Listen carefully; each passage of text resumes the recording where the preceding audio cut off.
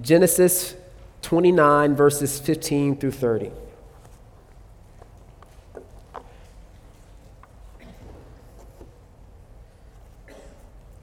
Now, I'm going to be old school, and say to y'all, when you have it, say amen.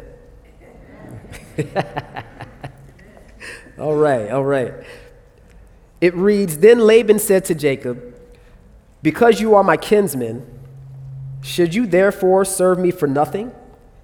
Tell me, what shall your wages be? Now Laban had 2 daughters. The name of the older was Leah, and the name of the younger was Rachel. Leah's eyes were weak, but Rachel was beautiful in form and appearance. Jacob loved Rachel, and he said, I will serve you 7 years for your younger daughter Rachel. Laban said, It is better that I give her to you than that I should give her to any other man. Stay with me. So Jacob served 7 years for Rachel, and they seemed to him but a few days because of the love he had for her. Then Jacob said to Laban, Give me my wife, that I may go into her, for my time is completed. So Laban gathered together all the people of the place and made a feast. But in the evening he took his daughter Leah and brought her to Jacob, and he went into her. Laban gave his female servant Zilpah to his daughter Leah to be her servant. And in the morning, behold, it was Leah. And Jacob said to Laban, What is this you have done to me? Did I not serve with you for Rachel? Why then have you deceived me? Laban said, It is not so done in our country to give the younger before the firstborn. Complete the week of this one, and we will give you the other also in return for serving me another 7 years. And Jacob did so and completed her week. Then Laban gave him his daughter Rachel to be his wife. Laban gave his female servant Bilhah to his daughter Rachel to be her servant. So Jacob went into Rachel also, and he loved Rachel more than Leah, and served Laban for another 7 years. This is the word of the Lord. Question: what does this scripture passage and a soap opera have in common? Judging by the laugh, you all are familiar with soap operas, right? Does anybody here still watch those? Okay, good. All right.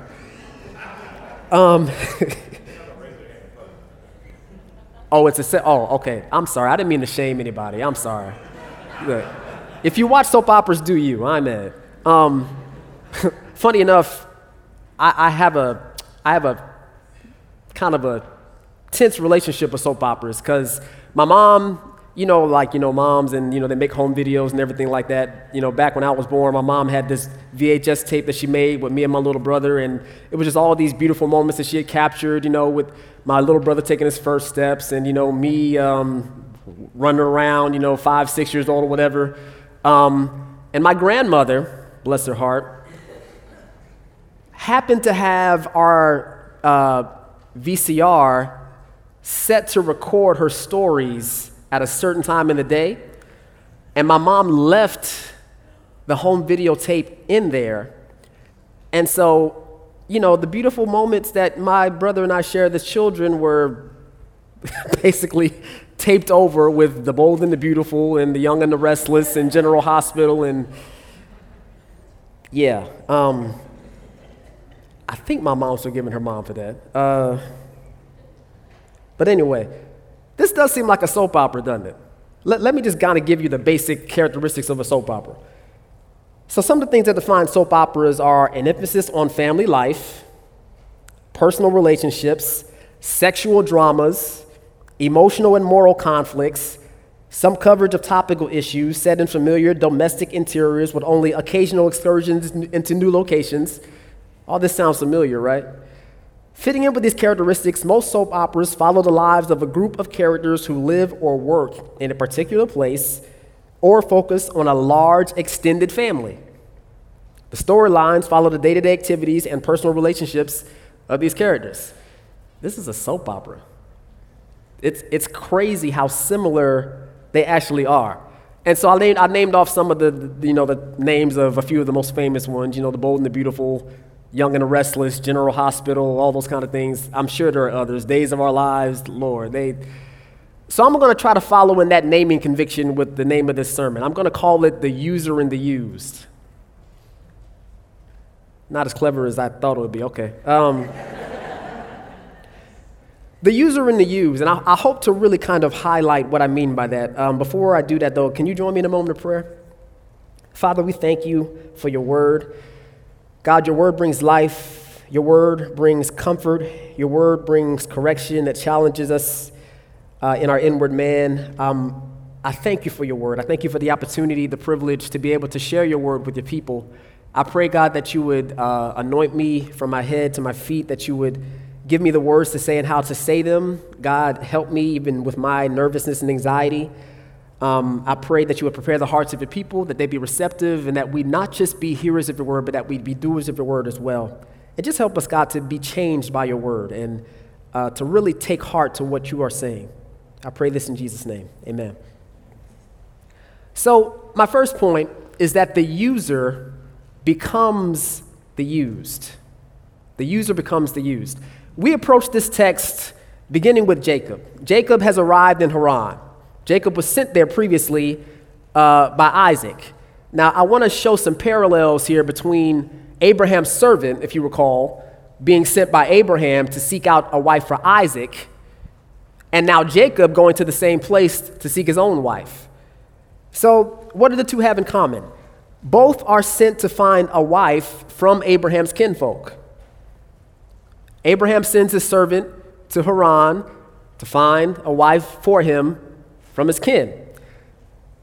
Jacob goes himself, is sent by Isaac, and Isaac is actually much more specific in his instructions to Jacob. This is probably because he had the experience of, the servant going and performing his task for him, so he then kind of knew, okay, Jacob, here's what you avoid, here's specifically where you go to this specific house, follow these specific instructions. Isaac, thankfully, had been paying attention. So, and I want to go back a little bit to Genesis 28, verses 1 through 4. It says, Then Isaac called Jacob and blessed him and directed him, You must not take a wife from the Canaanite women. I feel like Isaac was so adamant about this because of the fact that in the previous chapter, Rebekah had basically said, Look, sir, these Canaanite women, these Hittite women are wearing me out. If Jacob gets one of these women, God forbid, my life is not worth anything. So Isaac, being a wise man, listened to his wife, said to Jacob, You must not take a wife from the Canaanite women. Arise, go to Padan Aram, to the house of Bethuel, your mother's father, and take as your wife from there one of the daughters of Laban, your mother's brother. You see that there's real specifics here. With Abraham and his servant, he just said, Look, go to the land of my kinfolk. That was basically the gist of it.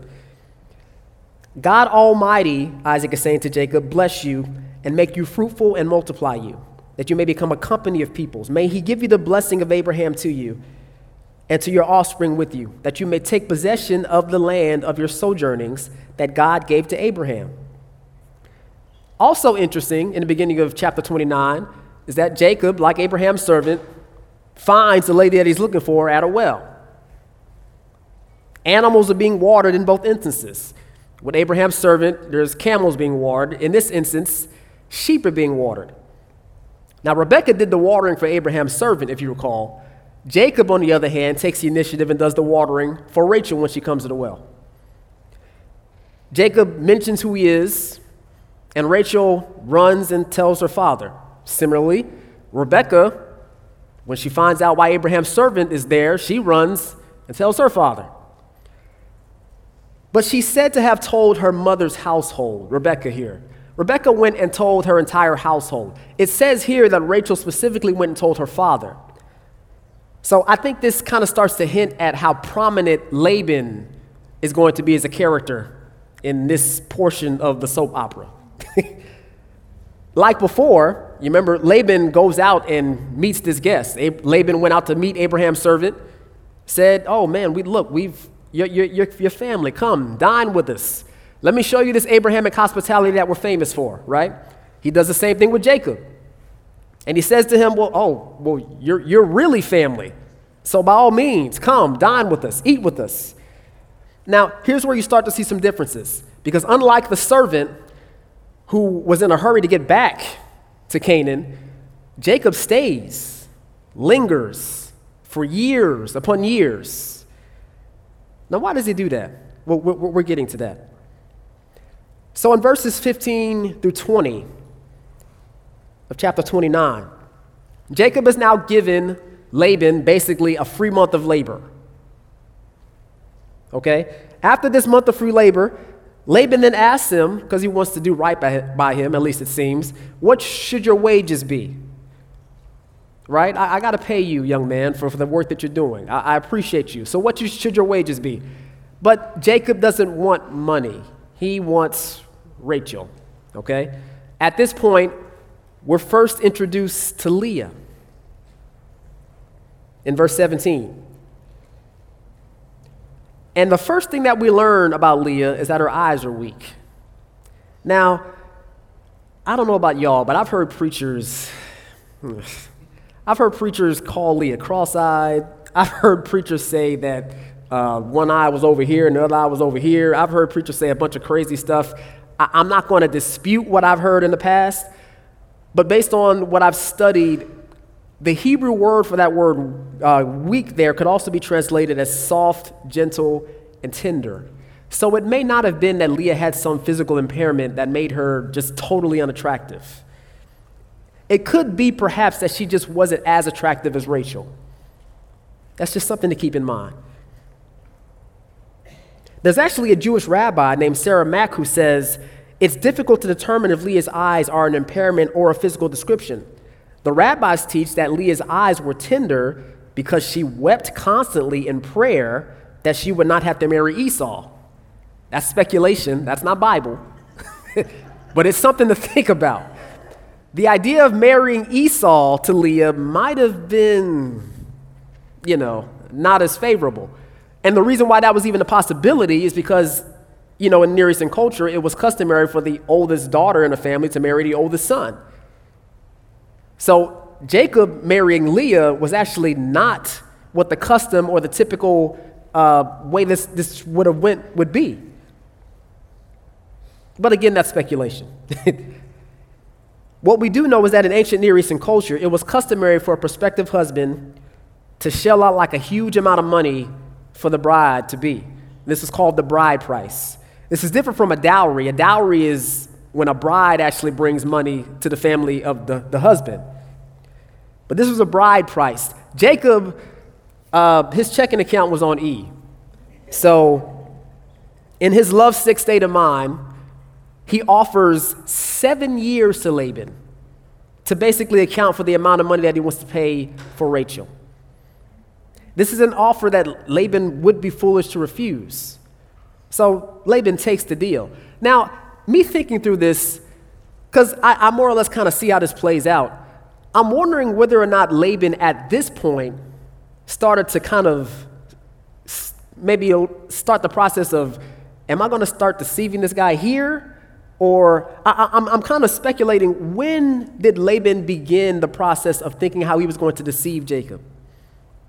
I wonder if it was this moment where Jacob now makes this almost too good to be true offer, and Laban notices how naive he is. Maybe that's it. I don't know. But at any rate, Laban agrees to the deal. And he kind of seems to string Jacob along. He's like, you know what, man?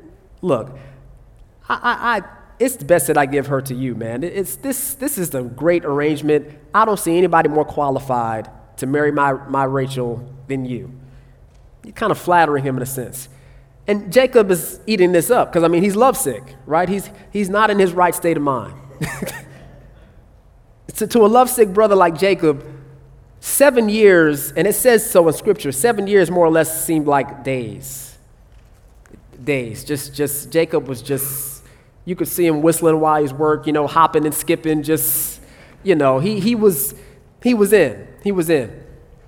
Now, as we move further into the story, verses 25 through 30, we get to the point now where Jacob's 7 years is up. And Jacob is like, okay, hey, man, look, I kept my end of the bargain. Let me have my wife. Laban, stringing him on again, more or less seems to agree. Like, oh, yeah, you're right, man, it's time. Okay, let's throw this big feast. Let's start the party. Let's go all in. Let's celebrate this deal that we've now come to the end of. So they throw a big feast. As you all know, wedding parties back then compared to they are now were much more elaborate. They weren't just like, a day of stress. It was a week of stress. So, okay, so after this feast, Laban pulls the ultimate bait and switch. Again, I'm speculating. How did Jacob miss this? What was the brother drunk? What was going on? Now, granted, the bride would have been heavily veiled, so perhaps he didn't see her face. But even then, bro, come on, like this is the woman you loved from the moment you saw her. You've worked for her 7 years. I'm pretty sure you've seen her on more than one occasion. You couldn't distinguish between her and her sister? Again, just me speculating. I just find it hard to believe. But at any rate, the con is made. Laban pulls this off. Jacob wakes up, and it is not his beloved. It's Leah. He's understandably upset. Come on, man. I worked 7 years for Rachel. Why did you do this to me? And Laban, being a sly individual, brings up like this cultural technicality. Like, in the way we do it here in the country, it's not good for like the younger daughter to be married before the oldest daughter. This would have been really good to bring up prior to all of this. And then he goes further and cons another 7 years out of Jacob. Now, thankfully, Jacob only had to wait a week to marry Rachel. He didn't have to wait another 7 years to marry Rachel. It says that Laban says, look, complete this week, which what he means by that is make sure that this wedding feast or celebration plays out. After this week of wedding celebration, then you can marry Rachel. So Jacob didn't have to wait another 7 years to marry her, but he was bound to work another 7 years for Laban. So a week later, Jacob, I don't know. I don't know what his mind state is right now. I'm sure he's still upset, but he has his beloved, and they all lived happily ever after, right? Nah. Let's take a moment to analyze this mess, okay? Let's take a moment. Go with me here. Laban has just scammed his nephew Jacob. Now, there's a part of us, honestly, that'd be like, well, Jacob had that coming to him because you remember what he did to Esau, right? Yeah, you're getting yours, Jacob. It's easy for us to fall into that. But again, let's keep in mind where these characters are.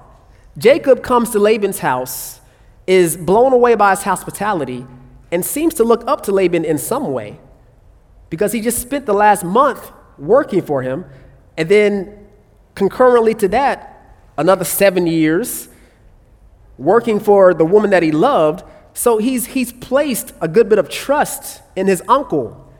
And this is family. And you get betrayed like this by family. So whether or not you want to say, well, Jacob got what he deserved, this still hurt him. So this now begins to set the stage for a cycle of distrust between Jacob and Laban. And we'll get to that some later. Another thing to keep in mind, Laban more or less sells his daughters. That's another factor here that we really have to pay attention to. Sells his daughters for 14 years of labor. Granted, this might have been somewhat customary back then. Near Eastern culture is a different culture. In our Americanized minds, the concept of that is just ridiculous. But even though it was customary, it still soured the relationship that Laban had with Rachel and Leah. We see this later on in Genesis 31, and I don't have that particular scripture, guys. Sorry about that. But Genesis 31, verses 14 to 15, Rachel and Leah talk to Jacob and say, is there any portion or inheritance left to us in our father's house? Are we not regarded by him as foreigners? For he has sold us, and he has indeed devoured our money. Rachel and Leah do not have a good relationship with the father. And perhaps because of these daddy issues, right, they now kind of start competing for affection and approval, and they start waging this childbearing war.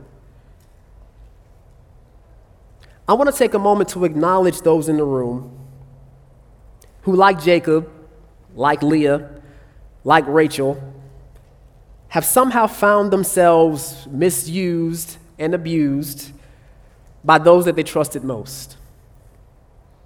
Particularly if those trusted people were family or perhaps people that you looked up to. I just want to take a moment to acknowledge. I can't relate to everything that people have gone through. I've experienced some of that.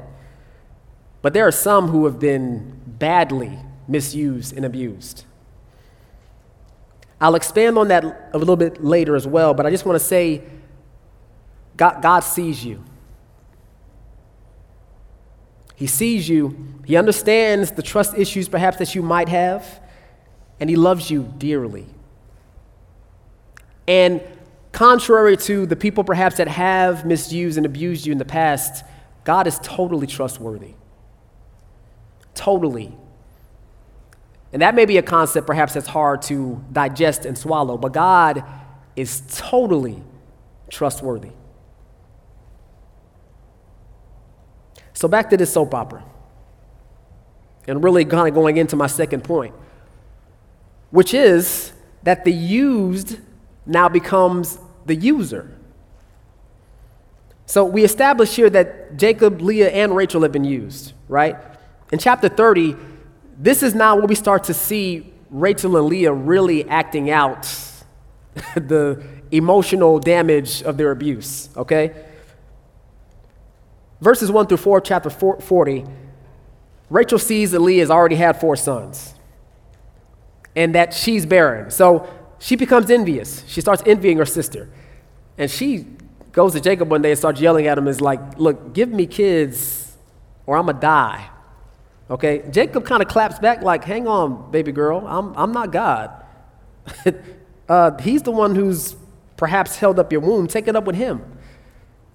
Not the most sensitive answer. So Rachel, instead of trusting God in that moment, says, well, here is my servant, Bilhah. Go into her so that she may give birth on my behalf, that even I may have children through her. So she gave him her servant Bilhah as a wife, and Jacob went in to her. And Bilhah has 2 sons on Rachel's behalf. The used becomes the user. Rachel, having been used, now starts to use her servant girl. And then in verse 9, now Leah's already had 4 sons by this point, but Leah had stopped bearing children for some reason or another. But she follows suit. She now sees Rachel, I guess, kind of getting the upper hand, so to speak. And now Leah throws her servant into the fray. And so Bilhah now has 2 sons on Leah's behalf. Zilpah has 2 sons on Leah's behalf. And Rachel and Leah, in a strange way, they pimp out Jacob. What I mean by that is this. This is a soap opera, y'all, so y'all got to be prepared for drama.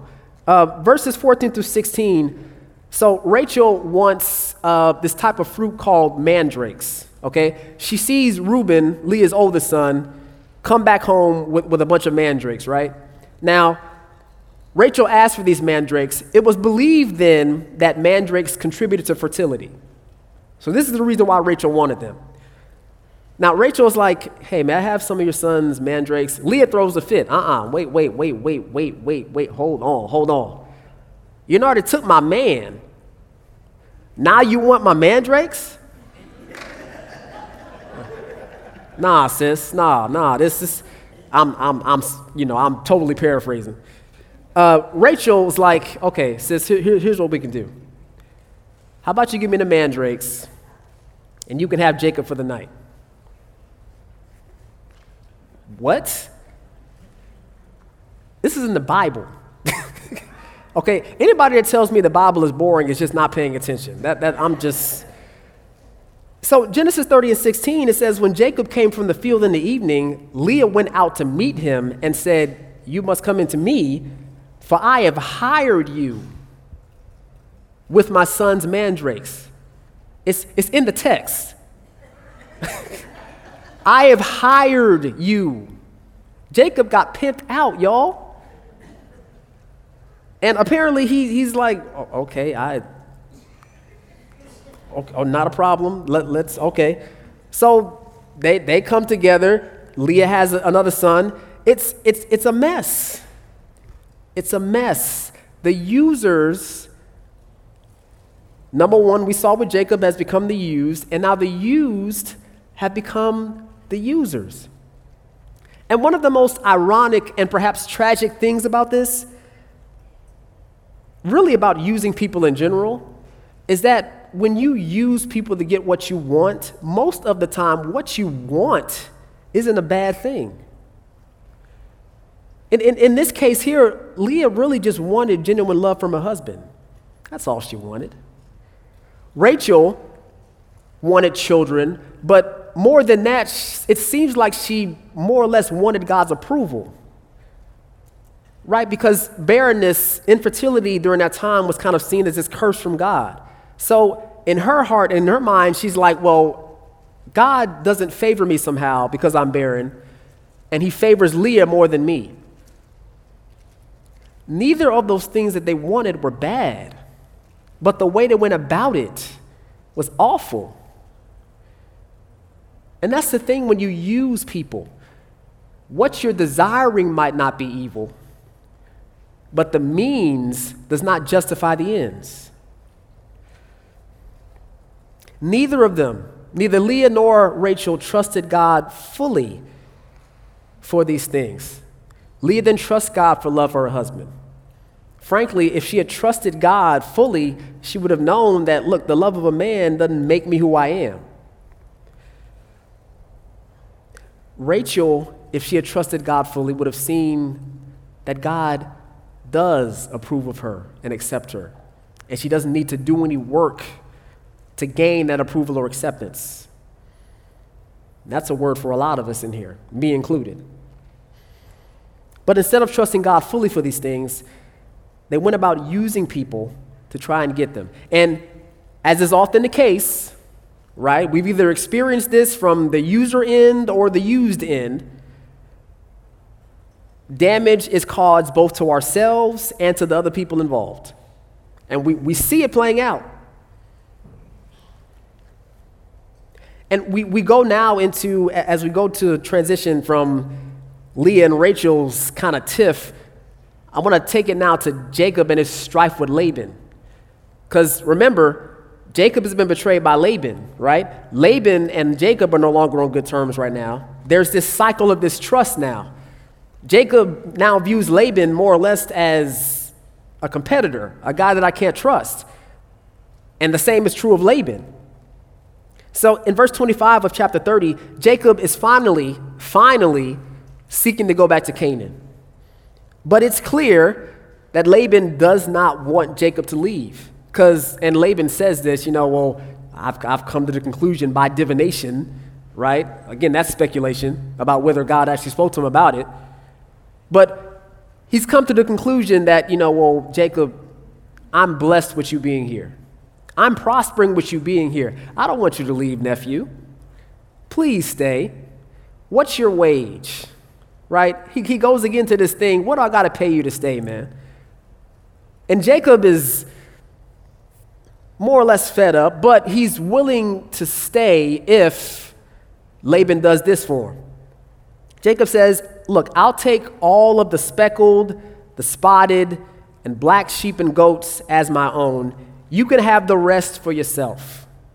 So Jacob is basically saying, I'll take the animals of the flock that are blemished, that aren't as strong, that are more or less undesirable. I'll take those, and you can have the rest. I just need something of my own. Jacob was saying this to Laban. Look, I have nothing of my own that I actually own that I can provide as inheritance to my household. So Laban, you done already done me dirty. Unc, can you please just give me this? Laban is like, okay, that's fine. Laban agrees, but then he tries to scam Jacob again. What Laban does is he takes, and this is all in chapter 30, Laban agrees and takes the spotted, the blemished, the black goats and sheep, and he takes those and goes about a 3 days distance away from Jacob. Now, shepherding, you're typically always in motion, right? So a 3 days journey is a long time. So Laban does this, takes away what Jacob was potentially looking to gain as his own, and puts 3 days distance away from them.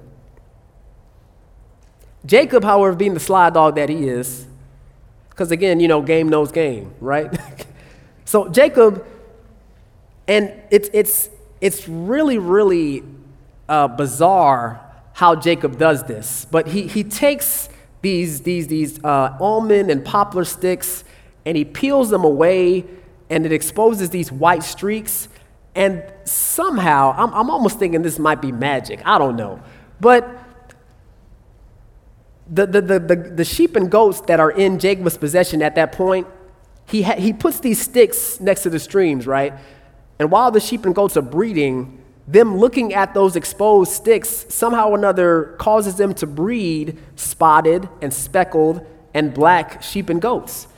I don't know all the technical, maybe some of the scholars in here can help me out later with how that came about. But needless to say, Jacob basically overcomes Laban's deception. And he winds up raising a bunch of spotted, speckled, and black sheep and goats to the point to where his flock and his possessions now start to compete with Laban's. Now it's getting to a point to where the two can no longer coexist. And if anything, a lot of the sheep and goats that Jacob now was breeding were of higher quality than Laban's. Now, knowing Laban, this does not go over well with him. We've seen his character so far. Laban doesn't like having what he dishes out brought back to him. So in chapter 31, we see now that Jacob notices in verse 2 of chapter 31 that he does not have Laban's favor anymore. So Laban used to look on Jacob favorably, like, you're more or less my cash cow, man. Now Jacob sees, oh, now that I'm competing with you, I no longer have that favorable opinion in your eyes. So then at that point, Jacob finally says, okay, look, I need to get back to Canaan. And the Lord actually says to him, go back to Canaan. I will bless you there. So Jacob now consults with his wives about his plans to part ways with their father. And it's here that I want to get to my third point,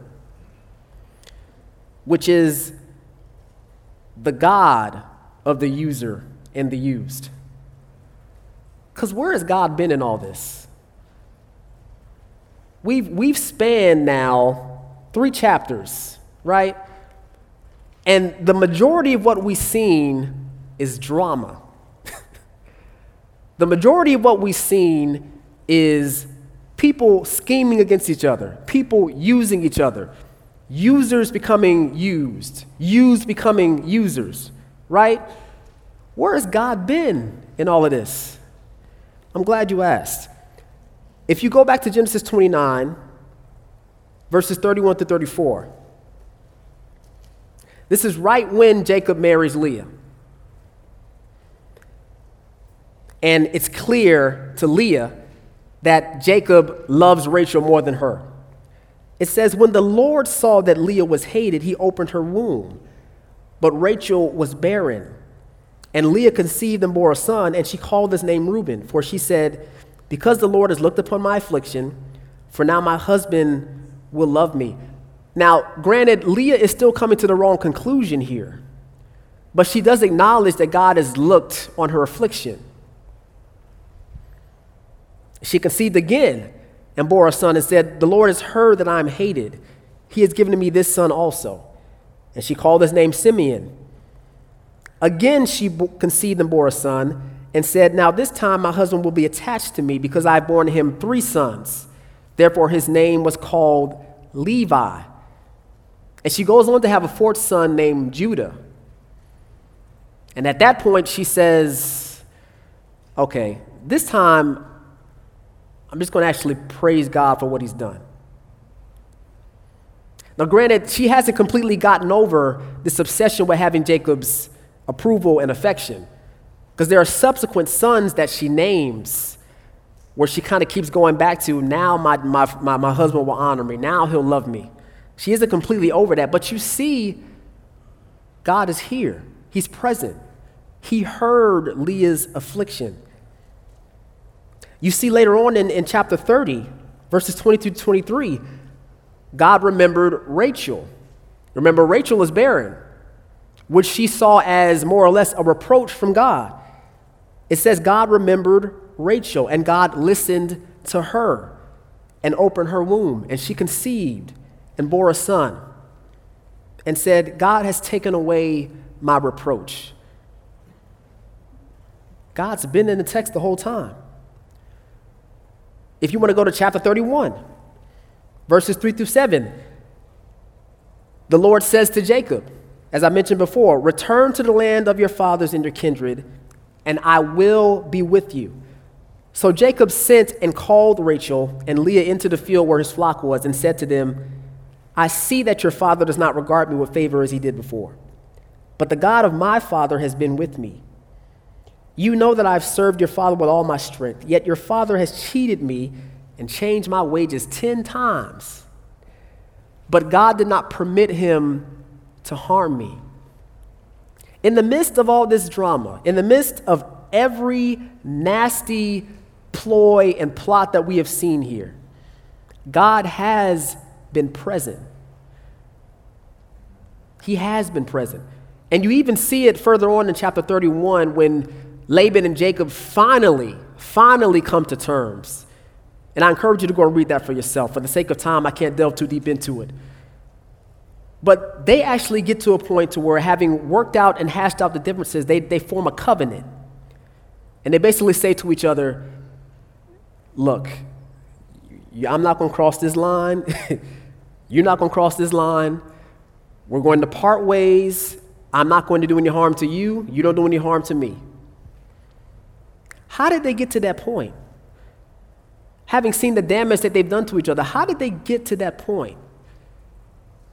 I submit to you, it's because God is the God of both the user and the used.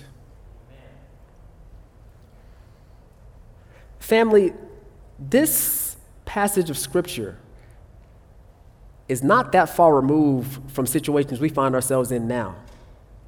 If we want to look at even beyond our own individual family circumstances, life circumstances, if we want to look at society as a whole, it seems like this soap opera that's playing out, right? Drama everywhere, betrayal everywhere, trust issues everywhere, people being used and using people everywhere. And sometimes, if we're honest, we're tempted to ask, well, where is God in the midst of all this? But he's here. He's present. He's always been. What I believe he's calling us to do today is what it says in Psalm 37, 3 through 5. And we read it in the call to worship. Trust in the Lord and do good. Dwell in the land, feed and befriend his faithfulness. Delight yourself in the Lord, and he will give you the desires of your heart. Commit your way to the Lord, trust in him, and he will act. You don't have to use people to get what you want. Trust God and do good. That doesn't mean you'll be able to avoid all the drama that comes in life. Everybody is going to live some version of a soap opera. And like the old folks say, if you haven't gone through anything, just keep living. But if we learn to trust God fully, we don't have to fall into some of the same patterns that they fell into here. We don't have to use people and see them as tools or a means to an end. Trust God and do good. Delight yourself in him, and he will give you the desires of your heart. Will you pray with me? Father, we thank you, God, for your word. We're so thankful, God, that you are a God of both the user and the used. You are a God who sees the drama in our lives. You see all of the things that we go through and the times where we've not trusted in you and tried to take matters into our own hands. You've seen our sin. You've seen everything about us, Lord. We are open books to you. And yet we're grateful, God, that in the midst of drama that we've both caused and has been brought on us, you've been in the midst. You are a God of grace, of love. You are slow to anger. You are full of compassion. And we are so grateful, God, and we just ask you, God, to forgive us for times that we've sought to fulfill our desires by corrupt means, that we've sought to gain things by using people. Forgive us for that. And God, those of us that have been misused and abused, I pray, God, that you would touch and heal their hearts and help them to know that they can trust fully in you. We pray this in Jesus' name.